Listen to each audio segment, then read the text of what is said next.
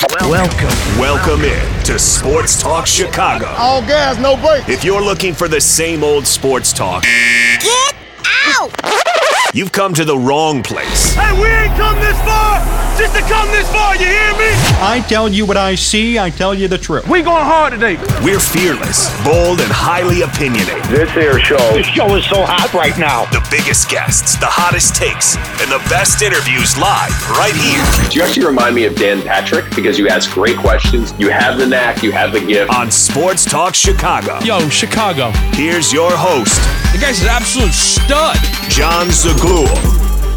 Hello, everybody, and welcome into Sports Talk Chicago. Great to see everybody here on a Sunday afternoon from our beautiful studios in Chicagoland. My name's John Zaglul. Your host, John Meadows, is directing and producing. We're presented by our great sponsor, Amish Country Farms, for the best Amish food in all of Chicagoland. Hit up Amish Country Farms today in Orland Park and tell them Sports Talk Chicago sent you. We're live on YouTube, Twitch, and Facebook at Sports Talk Chicago. You can follow me personally at John Z Sports all over social media, and we have a lot to get to on today's program. Our lead story is the following. There's a new suitor for the Bears with the number one overall pick. It's a team you probably don't expect, and they could be paying a king's ransom to move up from 11 to number 1. We'll discuss in just a second. Jose Abreu has come out and talked about the White Sox from last year, saying, quote, "We weren't a family," and that could be a reason why he left the team, signed a 3-year deal with Houston. Plus, the Cubs, after years of mediocrity in the leadoff spot, might have found a new leadoff hitter, and he's doing real well during spring training. We're going to discuss and explain why this could be the answer for them long term. Appreciate all of you tuning in with us. So many stories to get to. Be a part of the conversation. Comments right here live on Twitch, Facebook, and YouTube. We'll read all your comments on air. And make sure you subscribe to the podcast as well. If you miss any parts of today's program, hit us up on Apple Podcasts, Spotify, Odyssey. Tune in wherever you get your podcasts. iHeartRadio, we're there. We're live everywhere. You can listen to the program in its entirety or by segment in case you miss anything on today's show. Let us start today with this. There's a new suitor for the Bears at number 1, and it's a team you probably didn't expect or didn't really think about moving forward. All we've heard about week in and week out are the Colts and the Texans. Will the Texans move up from 2 to 1? Will the Colts move up from 4 to 1? What will they give up? Who's interested? Who needs a quarterback? It turns out this team that I'm about to tell you doesn't necessarily need a quarterback today, but may need one tomorrow. And they're very interested in Bryce Young. Now, here's a quote from Charlie Campbell, NFL Draft Insider. After trading away Russell Wilson a year ago, it was a common belief that the Seattle Seahawks would be in the quarterback market during the 2023 NFL Draft. However, a surprisingly good 2022 season of veteran Geno Smith led Seattle to the playoffs, and many have assumed that the free agent Smith will return to the franchise and be their starter in 2023. Although this is likely, Seattle is doing their due diligence on all the quarterback prospects for the 2023 NFL Draft, and sources say that they love Alabama QB Bryce Young. How about that? Big news out of Seattle here today, breaking this morning on Sunday. So yet another team has emerged as a potential contender for this top spot. Texans are still in, Colts are still in, Carolina could be in, but Seattle now all of a sudden is very interested in Bryce Young. Don't blame them. Bryce Young is going to be a very solid quarterback in the NFL, I believe. But I think this whole situation is intriguing because they have a quarterback. And there's a lesson to be learned here, and we could discuss that in a second, but I'll touch on it here for a minute too. You can never be too safe, and you can never look too far into the future for your quarterback position. I like Geno Smith. I contended he should have gotten MVP votes this year for what he did for Seattle. I mean, imagine trading away your franchise QB who wins you Super Bowls. You bring in somebody who you really don't know, journeyman quarterback his entire career. He comes in, throws 30 touchdowns, leads the league in completion percentage, breaks your single-season franchise record for most passing yards in a year, and leads you to a 9-8 record and a playoff appearance. All that happened, and by the way, entering the season, in training camp even, Geno Smith was battling for the starting spot with Drew Lock.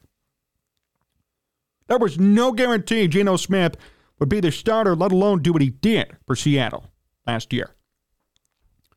He deserves some sort of long-term commitment. And Seattle may overpay for him, but unfortunately, because of his performance last year, he deserves it, unlike Daniel Jones or other quarterbacks who put up a good year, have a good team around them, and then they get a big payday. Geno Smith carried the Seahawks last year, by far. If Geno Smith even played a notch below what he did, Seattle would not have made the playoffs going 9-8. They wouldn't have even been 9-8. They would have been 6-11.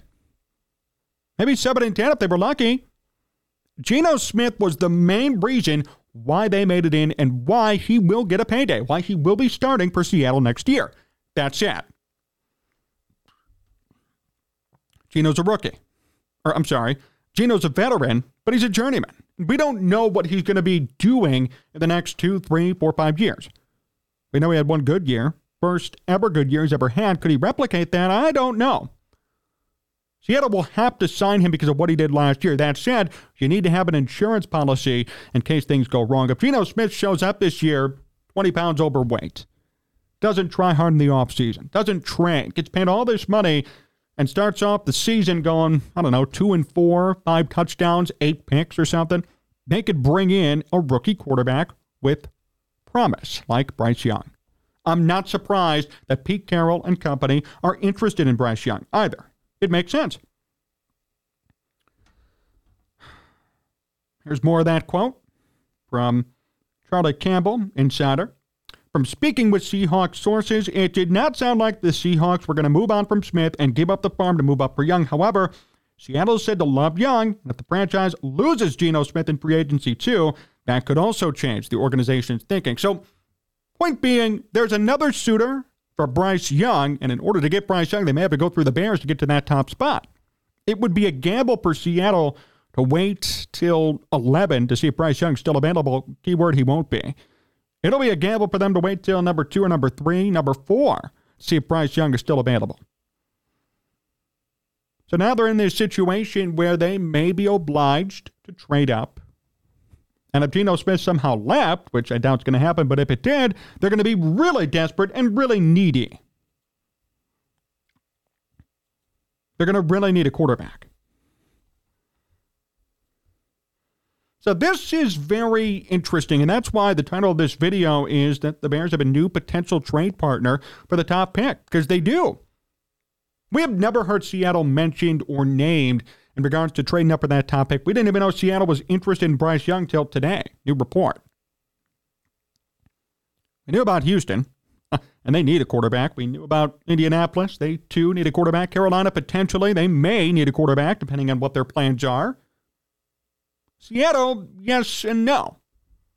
We knew Geno Smith would be the answer for maybe next year, the year after, but long-term, maybe in 4 or 5 years, not so much. That's probably the worst position to be into if you're an NFL team. Like Geno Smith did so well last year, but is he a long-term option? No.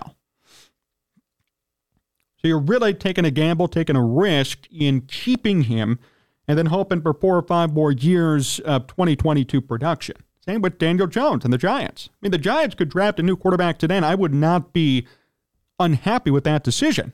Is Daniel Jones going to do what he did last year for 4 or 5 more years, and last year wasn't even that impressive to begin with? Probably not. Yet you're going to pay him and be strapped to him. You're going to pay a mid-level quarterback top dollars and be stuck with him for years to come. Look at the Cowboys and Dak Prescott. How'd that work out for them? And by the way, they want to pay Dak another contract. And good luck ever making the Super Bowl. That's the goal. It always seems as if there are about 10 quarterbacks in the NFL at one time who could make a Super Bowl in any given season. And then there are 20 quarterbacks and 20 teams who have mid-level to mediocre quarterback play, and that always holds them back. So the question is, you can have stability at the quarterback position, but that doesn't mean you're going to win a Super Bowl. Look at Derek Carr and the Raiders, right? Raiders had stability. Derek Carr is a quality quarterback, but he's not a Super Bowl caliber quarterback, and now he's gone. And after all these years, the Raiders are kind of in flux, but at the same time, what are they really losing? They haven't made a Super Bowl with Derek Carr. Same now with Seattle and probably with other teams in this situation, potentially Carolina, other teams too. Seattle has Geno Smith. I love Geno Smith. I have so much respect for him. I think he did great. He deserved MVP votes. But Geno Smith could play like this for 5 more years. Is Seattle going to win a Super Bowl? Probably not. Not because of Geno Smith necessarily, but partially him, partially the team around him. It's just not a situation where you could say they're Super Bowl winners. They're Super Bowl contenders. The NFL is weird like that, but that's the way the cookie crumbles, I guess. There are usually only 5 to 10 quarterbacks every year where you could say, yeah, he could be in a Super Bowl. Everybody else, you're kind of on your own, and maybe somebody catches fire late and moves forward like a Nick Foles / Carson Wentz. But usually, they never get you to where you want to be, but yet you're still stuck with them and obligated to them because there's stability involved. So it's a really weird situation if you're a quarterback. And if you're a team, it's hard to distinguish what to hold on to, how long to hold on to somebody, and then when it's time to make a change. So Seattle is in that situation now, and the Bears have a chance to profit off it. And if I were the Bears here, I would do a great job at keeping this going. And that's all I would say. I think the camera's off, John. Maybe. Well, we still have audio going, and we're still going to keep going. A little bit of a technical difficulty there. We're going to be back. We're still going here. John's Glow, Sports Talk Chicago. Hang with us. But, yeah, it's just, it's weird. Go with the chapel. Okay, so yeah, we're going to talk to the chat right now as we figure out what's going on with our camera. We're good. We're okay. Appreciate all of you hanging here with us. Darius Morgan, hey, John, glad I could catch you live. Yeah, Darius, great to see you. Mike, hey, Mike Feeney from Connecticut. John Z, great to see you. Great to see you as well, Mike. Your thoughts about Patrick Mahomes' brother? I got no thoughts about that, King Fuki Nation. If he did indeed do what he did, he's going to have to face the consequences for his actions. That's a fact. Just heard the Bears' asking price for outside the top 5 is 2023, 2024, 2025 first-round pick, along with the 2023 second-rounder. And Darius, I'll tell you, that is what you have to demand if you're the Bears. That's exactly what you have to demand. It's the best way to go about it. You should be demanding a king's ransom for what's going to come in. You have to. You have to. All these teams trying to move up. Somebody like Seattle trying to go up 10 picks. Yeah, you better expect to pay up a lot to get up there. So that's very important. By the way, we're back on camera. John Meadows, my guy, getting everything fixed up on the back end. But Darius, you're right. I mean, that is the correct asking price, in my opinion. You can never ask for too much in this situation. You can never ask for too much. Okay, you're going to force Seattle to move up 10 spots, then you damn well better be forcing them to give up everything to get there. If they really want Bryce Young, if this report's correct and they're really in love with Bryce Young, then force them to pay up to get him, plain and simple. And if they really don't love him, they won't pay up. And that's when you know this report's BS. We are going to find out on draft night and in the ensuing days after whether or not all this reporting is real or wrong. If Seattle really loves Bryce Young, keyword loves, they're going to move up and give up everything to take him in. Plain and simple. That's it. And if they don't, they don't. That trade proposal, Darius, I think would be amazing for the Bears, and I would say that is certainly fair for what they should be demanding, what they should be getting in return. So we have a new suitor. A new team has entered the chat in regards to the Bears' top pick. If Seattle is willing to move up 10 spots to get to number 1 and take their guy, then they better be ready to pay. Key. And if they love Bryce Young, they better be ready to pay. And that's it. Yanni Zentefis, my guy Yanni, best friend in the chat. Bears really need to look to trade back twice. Yanni, I'm with you. And, as we think maybe Seattle at number 11, Seattle, if they want to move up to number 1, they got to give up everything. If the Bears want to move back to 9, potentially, and make trades, they could do that too. So here's the opportunity for the Bears to do something. TC Crypto, good point too. Seattle has the 5th and 20th pick in the first round too. I don't know why this article said number 11. Maybe the article was a little bit wrong on the draft positioning, but you're right. They do have number 5 via the Broncos. So, yeah, I mean, there's so many different ways this could go. And I think at the end of the day, at least for the Bears and for Seattle, who's going to be a Suitor, and all these other teams involved, the main lesson is the following. You got to give up a lot to get to that number 1 pick. And if you come out and say you're very interested or you're in love with a certain player, be prepared to pay up. But I give Seattle credit for even being interested. They are looking ahead, and they're doing a great job. Geno Smith, as much as I appreciated what he did last year, he is not going to keep doing that for 5 more years. Eventually, you will need a new quarterback. It's a matter of now or in a couple of more years. So why not make that move now, be proactive about the situation, and see if Bryce Young fits. And if he's available, then take him and do it. And if not, well, wait till next year and move up to get him. If you're really that in love with him, you move up now. You embrace the pain of giving up too much, and you take Bryce Young and you run with him for the next 10 to 15 years. And that doesn't mean Geno Smith gets benched immediately. That means maybe you sit him for a year and he learns behind Smith. Maybe Smith screws up as a bad season, put in Bryce Young. We don't know how that's going to play out and what's going to happen. But I think it's well worth Seattle doing their due diligence and thinking about whether or not they should draft a QB. I think they should. I think it'd be very smart for them. And that's not, again, a slight at all to Geno Smith. It's, I need to protect my franchise in 5 years. I need to be proactive, not wait till the last minute, then be screwed and have to go through a long, long rebuild for really no reason because I wasn't proactive today. Always be ahead of the curve in the NFL. That's how you're going to be okay. That's how you're going to withstand a regime change or a quarterback change or a team change, team turnover. Being proactive will protect you from situations like in Tampa. Look at Tampa today.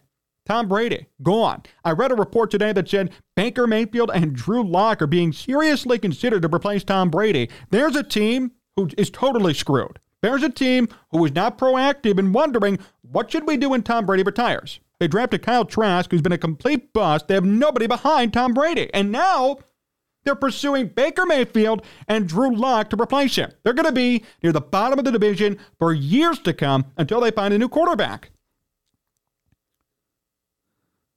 There's a team who is not proactive. So I give Seattle credit, even if they do nothing in this draft, at least they have the mindset of, look, Geno Smith won't be here forever. We got to be ready and be careful. That's it. I appreciate that attitude and that discussion. Buccaneers did it wrong, and they're going to be screwed, and they're going to pay for this for years to come. Seattle may never go under because they have somebody behind Geno Smith, so when he regresses or retires, they know exactly what's going to happen. They have a succession plan, and they're ready to go. This is Sports Talk Chicago with John Zaglor, John Meadows directing and producing. Join the conversation and comment on YouTube, Twitch, and Facebook. We're live at all 3 of those places at Sports Talk Chicago. Jose Abreu's back in the news. White Sox are back in the news, too. We have some breaking news and reports about Mike Clevenger that we're going to share in a second. But I wanted to read this article to you. Saw this week, and I had to say I was not surprised, but taken aback by what Abreu said. So we were all wondering this offseason why Jose Abreu left. Now, White Sox probably didn't offer him what he wanted. Older guy, 36 years old. Got a 3-year deal from Houston, which ain't good for him. At 36 years old, getting a 3-year commitment from any team in baseball. It's unbelievable. But Abreu now spoke out about what happened to the White Sox last season and why 2022 didn't go the way it was supposed to go. Abreu said the White Sox were not a family in 2022. He said this, quote, sometimes when you're at a place where maybe you're not being respected to the point where you think you should be, you just have to go somewhere else. Jose Abreu coming out and making a big statement this past week. I don't blame him for those comments. And in fact, I find it a little bit disgraceful that the White Sox didn't make as much of an effort to retain him, but then also what happened last year probably had a profound effect on him. Now, I don't know the specifics of what went on inside the locker room. I wasn't there. But obviously the team underperformed. Guys were not getting along. All year long, it seemed as if nobody ever clicked. Their performances never improved enough. They just kind of stagnated and didn't go too well. And now Jose Abreu has something to say about it. And the whole idea about respect, I kind of get it. I kind of understand what he's talking about here. The lack of respect, rather. What did the White Sox offer him this year? Hey, he got a 3-year commitment for a team that never, ever employed him or never even knew him. And I guarantee you this, Jose Abreu is going to do just fine in Houston. And last year he did just fine in the White Sox uniform. Despite what everybody wants to say, Abreu still hit above 300, 305. Had about 15 home runs. He did great for his age, played every game still, and performed, despite what everybody wants to say. He may not have had the power numbers that he had before, but he was the only player in the White Sox with a 300 batting average. The only player in the entire team who hit 300. That's it. Nobody else did it. That's impressive to me. Somebody at 36 years old still setting the example and getting the job done. Abreu had 183 hits, 15 homers, which everybody's going to complain about that number, but a 304 average. And Jose Abreu in his career, believe it or not, if he could play maybe another 5 or 6 more years, I don't know if he will at his age, and continue this production, could even be a borderline Hall of Fame candidate. Based on these numbers, 100% yes. And the fact that he put all this up in a White Sox uniform, it makes him a legend. I mean, 1,400 hits, 243 home runs, 292 batting average. He won an MVP with the White Sox, won Rookie of the Year with the White Sox, played with them for 9 years. This is one of the most successful stretches in White Sox history for any player that they've ever had. And that's a fact. And Sox fans, you could put that to the test. It's 100% true. So I can understand why there's no respect. And this is different, by the way, than maybe the Cubs and the whole Rizzo, Baez, Bryant situation. See, those guys didn't perform. The respect was lost, and deservedly so. They went through a World Series hangover. They never replicated what 2016 was, and out of the blue, they sucked. And they weren't winning. I found it hard to say that it was Jose Abreu's fault as to why the White Sox didn't do anything significant in 2022. Jose Abreu performed the same way he's always performed. Nothing's ever changed. Last year, a great example of a consistent performance from Abreu. Nothing changed. Anthony Rizzo sucked his last year. Chris Bryant still sucks. Javier Baez still sucks. All of them. That's why they lost respect. That's why they were traded away. Jose Abreu did not deserve to lose respect. He was still performing. It's not his fault. Nobody else performed. There was cancer inside the locker room. There were so many problems. Obviously, it didn't affect him. He was still performing.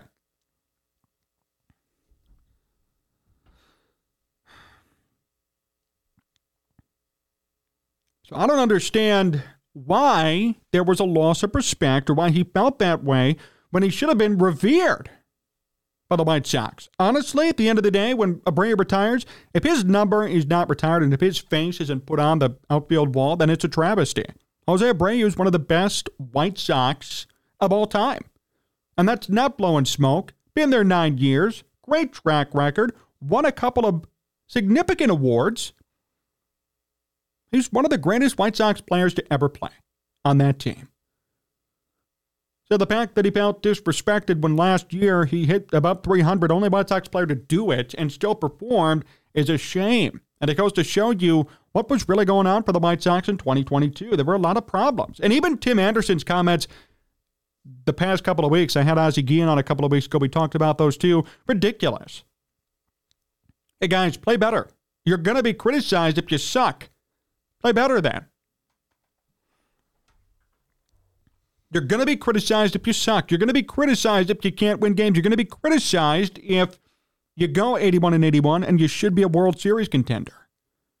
Of course that's going to happen. So, of course, there's a lack of respect. I understand what Abreu's talking about, and I feel for him because he is a quality baseball player. So I can understand why he left, but I wanted to make sure I addressed those comments today because they're very important and they ring true. And this is not the same as the Cubs and Rizzo and Bryant and Baez. They sucked near the end. They deserve to be traded. They deserve to be cut. If there was a way to cut them outright, send them to AAA, you should have done that. Abreu was still performing. He left. Good for him. Shame on the White Sox for making him feel disrespected. Another quick note, developing as of about an hour ago. Mike Clevenger has been cleared of all wrongdoing or potential charges in regards to a domestic abuse situation. No penalty for him, no suspension, and he's supposed to be playing. Shocked by that end result based on what details were out there and what happened. Nevertheless, it's true. And that's kind of a big win for the White Sox on the field wise. Now, the controversy that comes with it, not good. But as far as on the field, they just gained back their fourth or fifth starter for the rest of this season. Now, assuming he stays healthy. Now, all of a sudden, the White Sox have a viable kind of rotation. You have Giolito, you have Lance Lynn, now you have Clevenger, you got Kopech. You got some guys in this rotation who can still perform and still put up numbers and hopefully could even improve based on last season. Plus Dylan Cease. Here's their five right now according to their depth chart online. Giolito, Lynn, Cease, Kopech, Clevenger. I have to say, quietly, that's one of the best rotations in baseball. Now with Clevenger entering the fray, and if all them, now this is unrealistic, but if all them play at their peak, this could be an amazing rotation. If Lucas Giolito, Lynn, Cease, Kopech, and Clevenger can replicate their best seasons this year, we're talking about a shutout, lights-out rotation. If not, still, we're talking about a quality rotation. When Michael Kopech and or Mike Clevenger are going to be your fifth starter, you're doing something right. And Kopech did great last year in limited time. Clevenger usually, despite last year being about league average, is okay, pretty good. And Giolito, Lynn, and Cease are your dogs at the top of the rotation. Should be, at least. This is a big win for the White Sox, whether you agree with it or not, whether you feel that way or not. I don't like the details that come with the Clevenger situation at all. I don't even want to talk about them. They're very wrong. Look at it on your own. They're not good. But as far as a pure baseball perspective, a pure on-the-field perspective, this is a huge, huge win for the White Sox. I'm just saying, you got to really be thinking about it now. Sox fans have a lot to be optimistic about after this news that came out. You have probably one of the best rotations now in all of baseball on paper. You can't convince me otherwise on that. I mean, look at this rotation. Again, Cease, Giolito, Lynn, Kopech, Clevenger. My goodness. That's a World Series type rotation, and that's a fact. That's a World Series type rotation. Everybody plays according to their capability and their potential. I give them credit. It's big news for the White Sox. It's a huge win for the White Sox. I did want to come out and say that too. That's developing news as of literally 2 hours ago. We just came on the air with this. Mike Clevenger is going to be back. And now all of a sudden the White Sox, I'll tell you, at that rotation, it's going to be very hard for them to be bad this year unless everybody just totally does nothing and has 5 ERAs, which I don't expect. If all these pitchers stay healthy and perform to their potential, the White Sox, via their pitching alone, will win this division. And I'm saying it right now. If this pitching stays healthy, if they perform according to their potential, they're winning the division easily. How could you not win the division? How could you not even be a playoff team with this rotation? It would be a cataclysmic failure if the Sox don't make the playoffs now with these 5 pitchers at the helm. And I mean that. And that's a challenge issue to the White Sox to come through and get something done. This is actually a great rotation. If you are not winning the division or at least making the playoffs with these 5 pitchers, you've done something completely wrong. This is a challenge, and I'm issuing this to the White Sox today. There is no reason why you should not win the division with this 5-man rotation now that we know Clevenger's back in the mix. Say what you want about the off-the-field stuff. I don't even like it. But on paper, these 5 pitchers, Sox team should be everywhere. They should be so much improved. We'll see how it ends up playing out, but I think it's important to note that they should be good this year.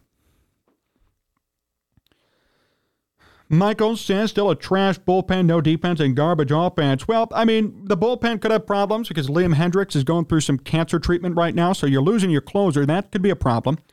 Their offense is going to be pretty good, though, as far as I know. Colas is hitting above 500 so far. Their top prospect in spring training is probably going to make the team. They've got your usuals coming back. Tim Anderson's going to be back. I mean, I think they're going to be better than you think offensively. You got Anderson, Stale, Luis Robert, Eloy Jimenez, who's lost about 20 to 30 pounds entering spring training. Elvis Andrus is back, who did very good for them last year in 43 games. There's a situation and a possibility for this team to still play well and still produce offensively. I don't know if they're really garbage offensively yet. Matt Nagy, future White Sox skipper. Yeah, right, Michael. Okay. Yeah. That'd be a good one. See how that would go, huh?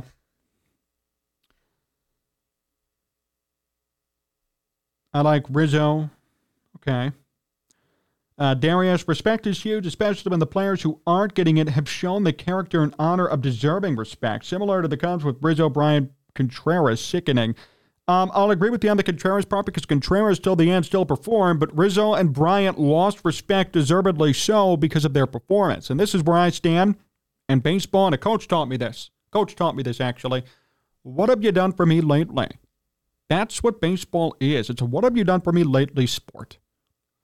So Rizzo, Bryant, Baez, Contreras, I'm going to lump him in there too, won the World Series in 2016. What does that have to do with 2019 and 2020? Absolutely nothing other than that was your peak in 2016. All of you guys suck. Time to get you out of here.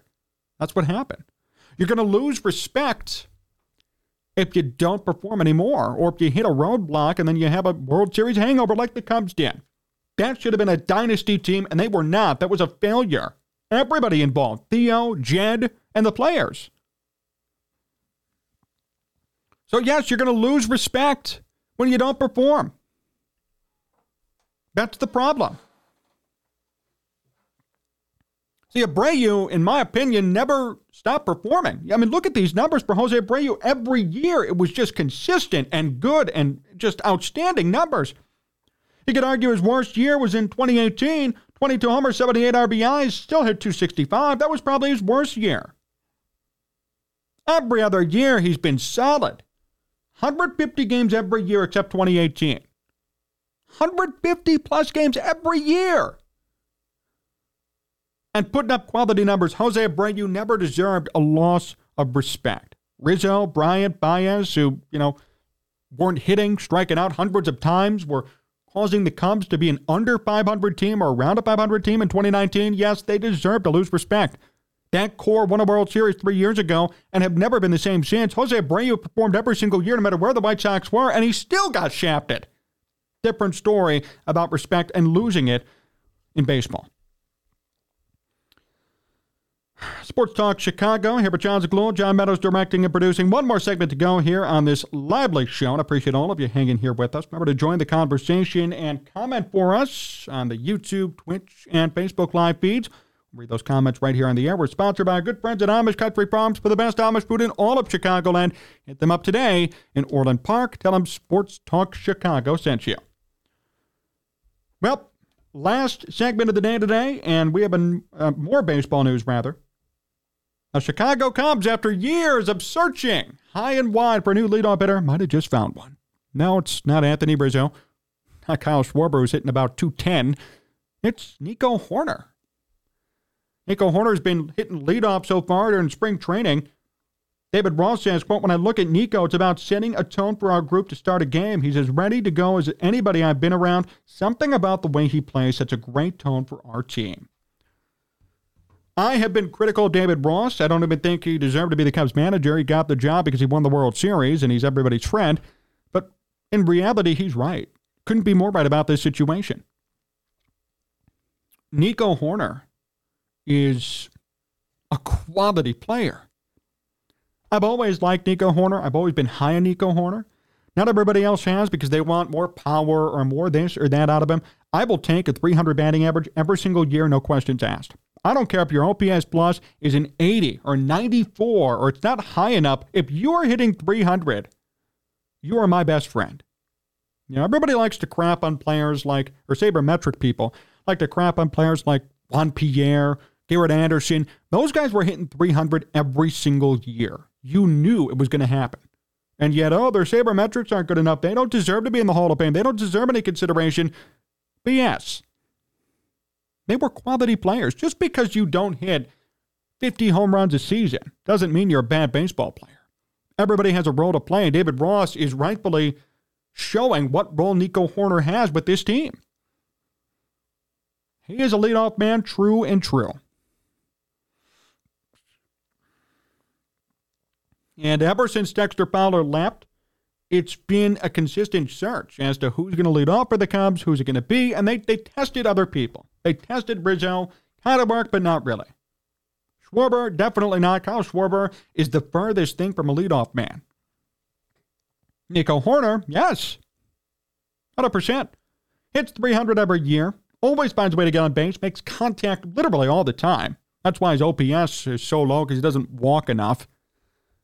Nico Hoerner is just a solid baseball player. He is the future for the Cubs up the middle. Now you got Dansby Swanson and Nico Hoerner at second base and shortstop. That is an outstanding combination up the middle. Defensively, for sure, and even a little bit offensively. Nico, though, I would argue, is a better offensive player than Dansby Swanson. And they still haven't paid him yet. They're still working out a potential contract extension for Nico Hoerner. I would pay him now. You paid Dansby Swanson $177 million, did $250. Come on now. Nico Hoerner's hitting 300, playing Gold Glove caliber defense, and now could be your leadoff man. He deserves a legitimate payday. That's somebody who actually deserves it and who is worth every penny for what he ends up earning. By far. But I just smiled at this report when I saw it. I was so happy that it came out because this is much deserved praise from his colleagues and his peers for Nico. I mean, last year, my gosh, 281, 10 home runs. See, an OPS plus of only 107. Oh, Nico Hoerner sucks. No, Nico Hoerner had 55 RBIs, 20 stolen bases, 10 homers. I mean, he was great last year.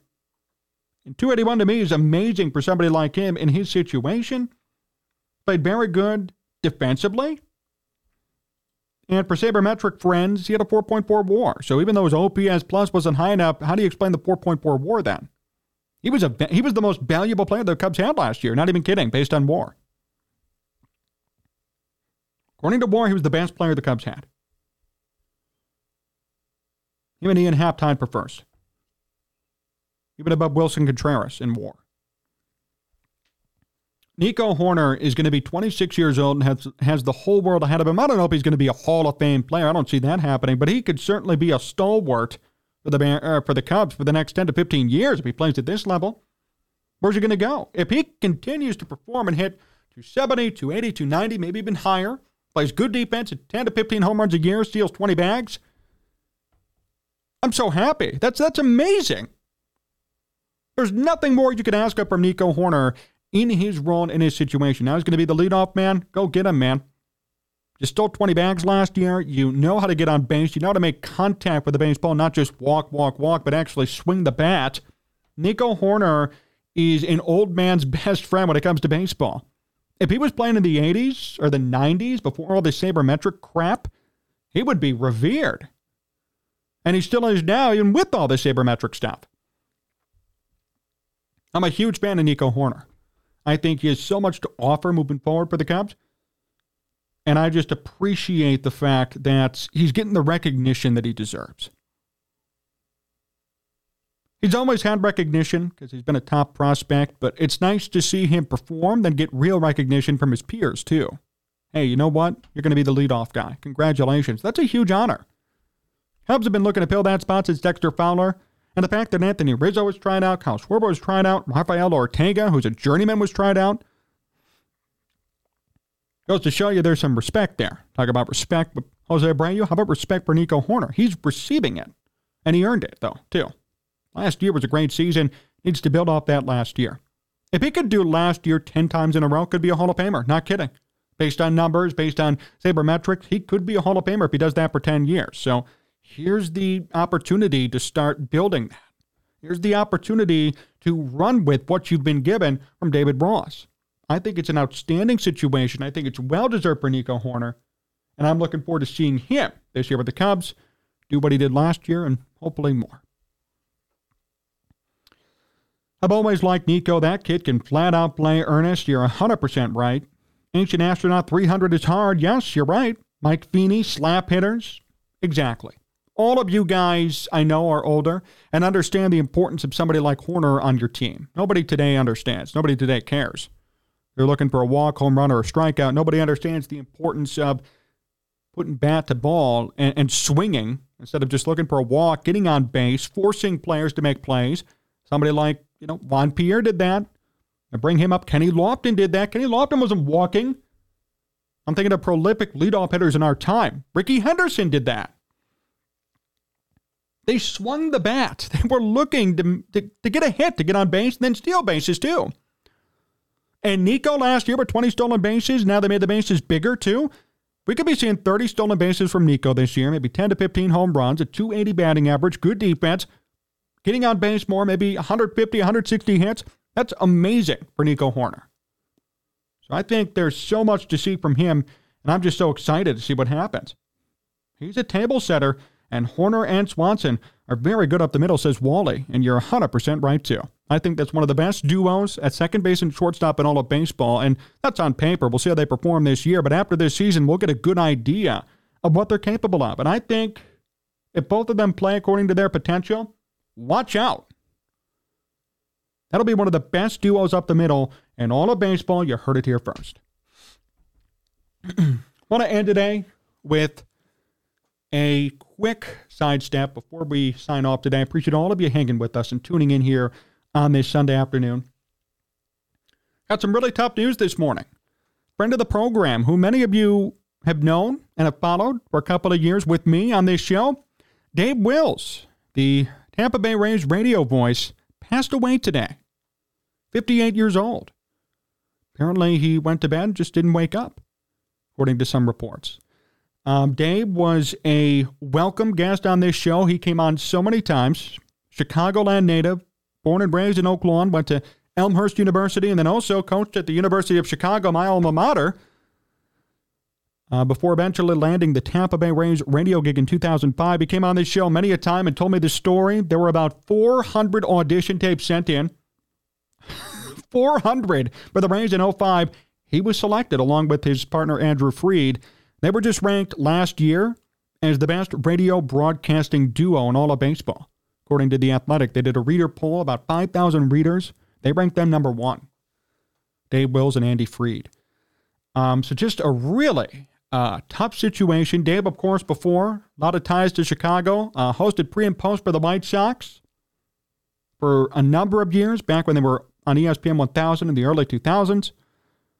Broadcasted Kane County Cougars baseball. He was the first ever broadcaster for the Kane County Cougars. Also was the PR guy for the Chicago Bruisers, an old American Arena Football League team back in the 80s, early 90s. Also did some UIC baseball as well. So Dave Wills, 58 years old, a great friend of this program, a great friend of mine, really. Very nice guy.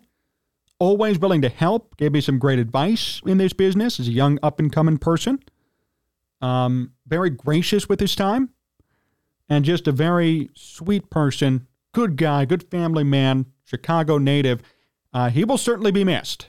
And he'll be missed on this show, and I'm sure he's going to be missed by many people.